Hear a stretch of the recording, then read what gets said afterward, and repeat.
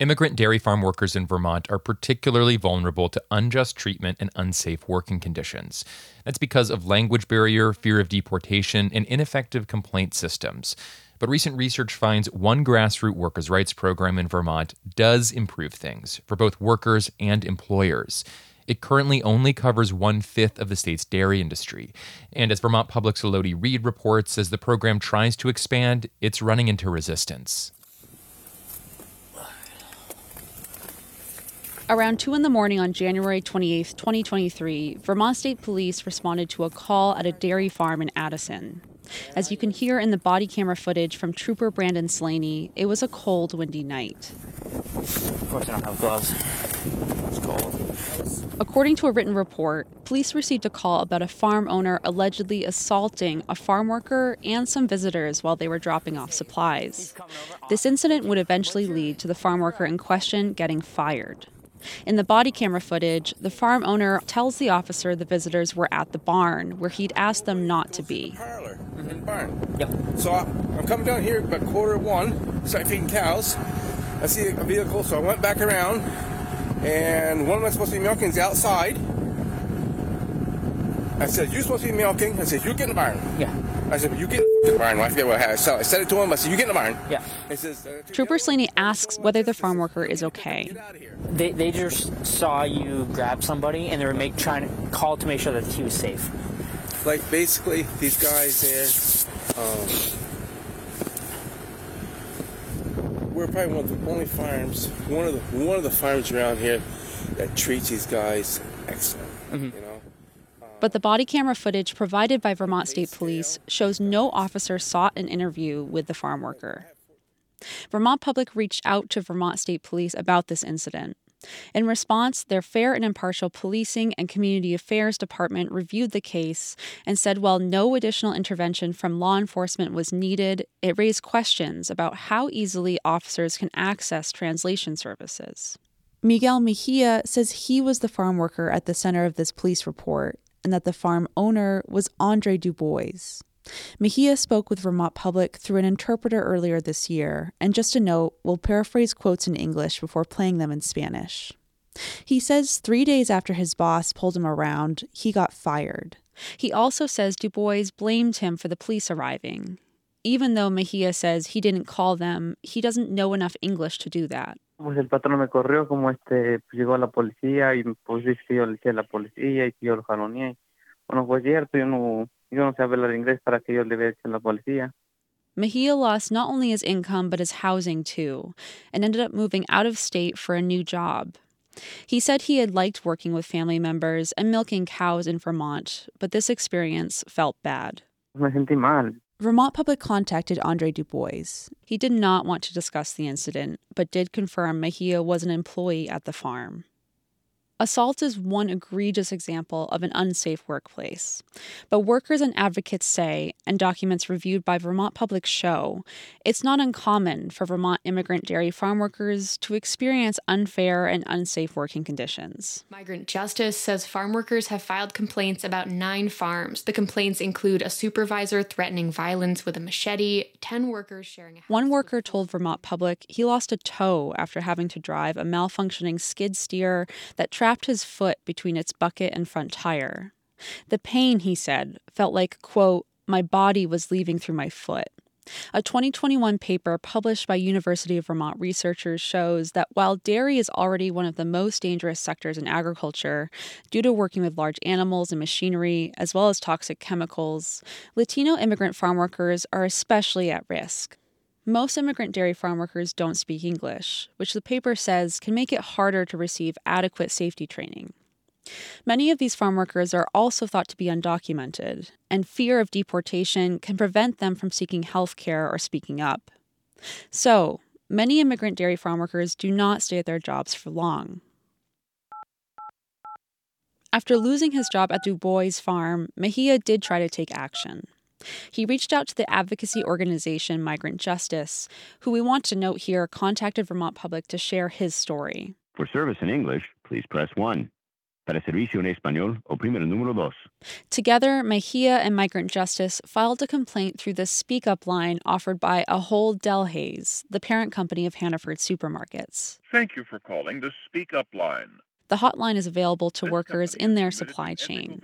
Records provided to Vermont Public show Hannaford responded a little under 2 months later, saying they did an investigation at Du Bois Farm and issued a formal warning to their supplier.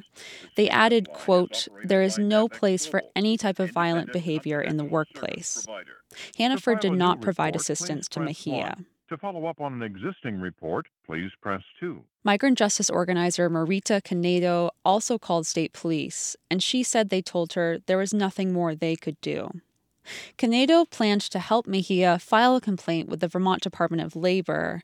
All workers, regardless of immigration status, have the right to file both state and federal labor complaints. But she lost touch with Mejia when he moved out of state for new work. The reality is that people keep on going with their lives, and they don't trust that, like a lengthy process and investigation. I mean, they are not going to get their jobs back. A records request by Vermont Public shows not many farm workers use the state's labor complaint system. In the past 5 years, the Vermont Department of Labor has investigated only one dairy farm following a complaint by an immigrant dairy farm worker. The worker alleged he was fired after getting sick from using formaldehyde for cow foot baths and not being provided protective equipment.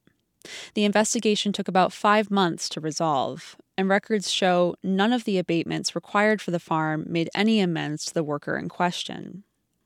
Of course, there are some situations where no reparations can make up for what happened. In 2009, an immigrant dairy farm worker in Vermont died on the job. Jose Obed Santos Cruz was caught in a piece of farming equipment. He was pulled in and strangled to death by his own clothes. That's when Migrant Justice says it began to organize, and it eventually built the grassroots farm workers' rights program, Milk with Dignity. Under the program, corporations pay farms a premium to follow labor and housing standards. It has a particularly effective worker hotline compared to corporate complaint lines. That's according to University of Virginia researchers Catherine Babineau and Maya Stevens, who wrote up their results in the Harvard Business Review. In addition to being available in Spanish 24/7, Babineau says the hotline is accessible with WhatsApp, which makes it easier to use for farm workers in rural areas. Places where cell service might not be particularly good, but Wi-Fi generally is good. In 2.5 years, 260 immigrant dairy farm workers made 460 calls.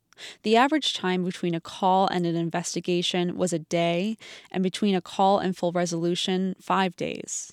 Maya Stevens says it also helps that not every complaint requires a formal process. The workers can just text in a complaint, and you can just call up, different farm managers and such. And that informality that also kind of goes into the context of the dairy farms and the culture and the structure that's already in place. The researchers say another important component is Milk with Dignity's enforcement mechanism. Farm employers risk losing their milk supply contract if they retaliate against workers or take no action at all.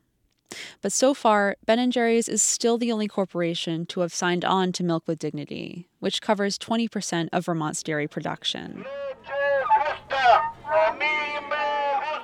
Migrant Justice says it wants more companies to join. In particular, the organization has been heavily advocating for Hannaford Supermarkets to sign on because advocates say it's one of the main buyers of dairy from Vermont.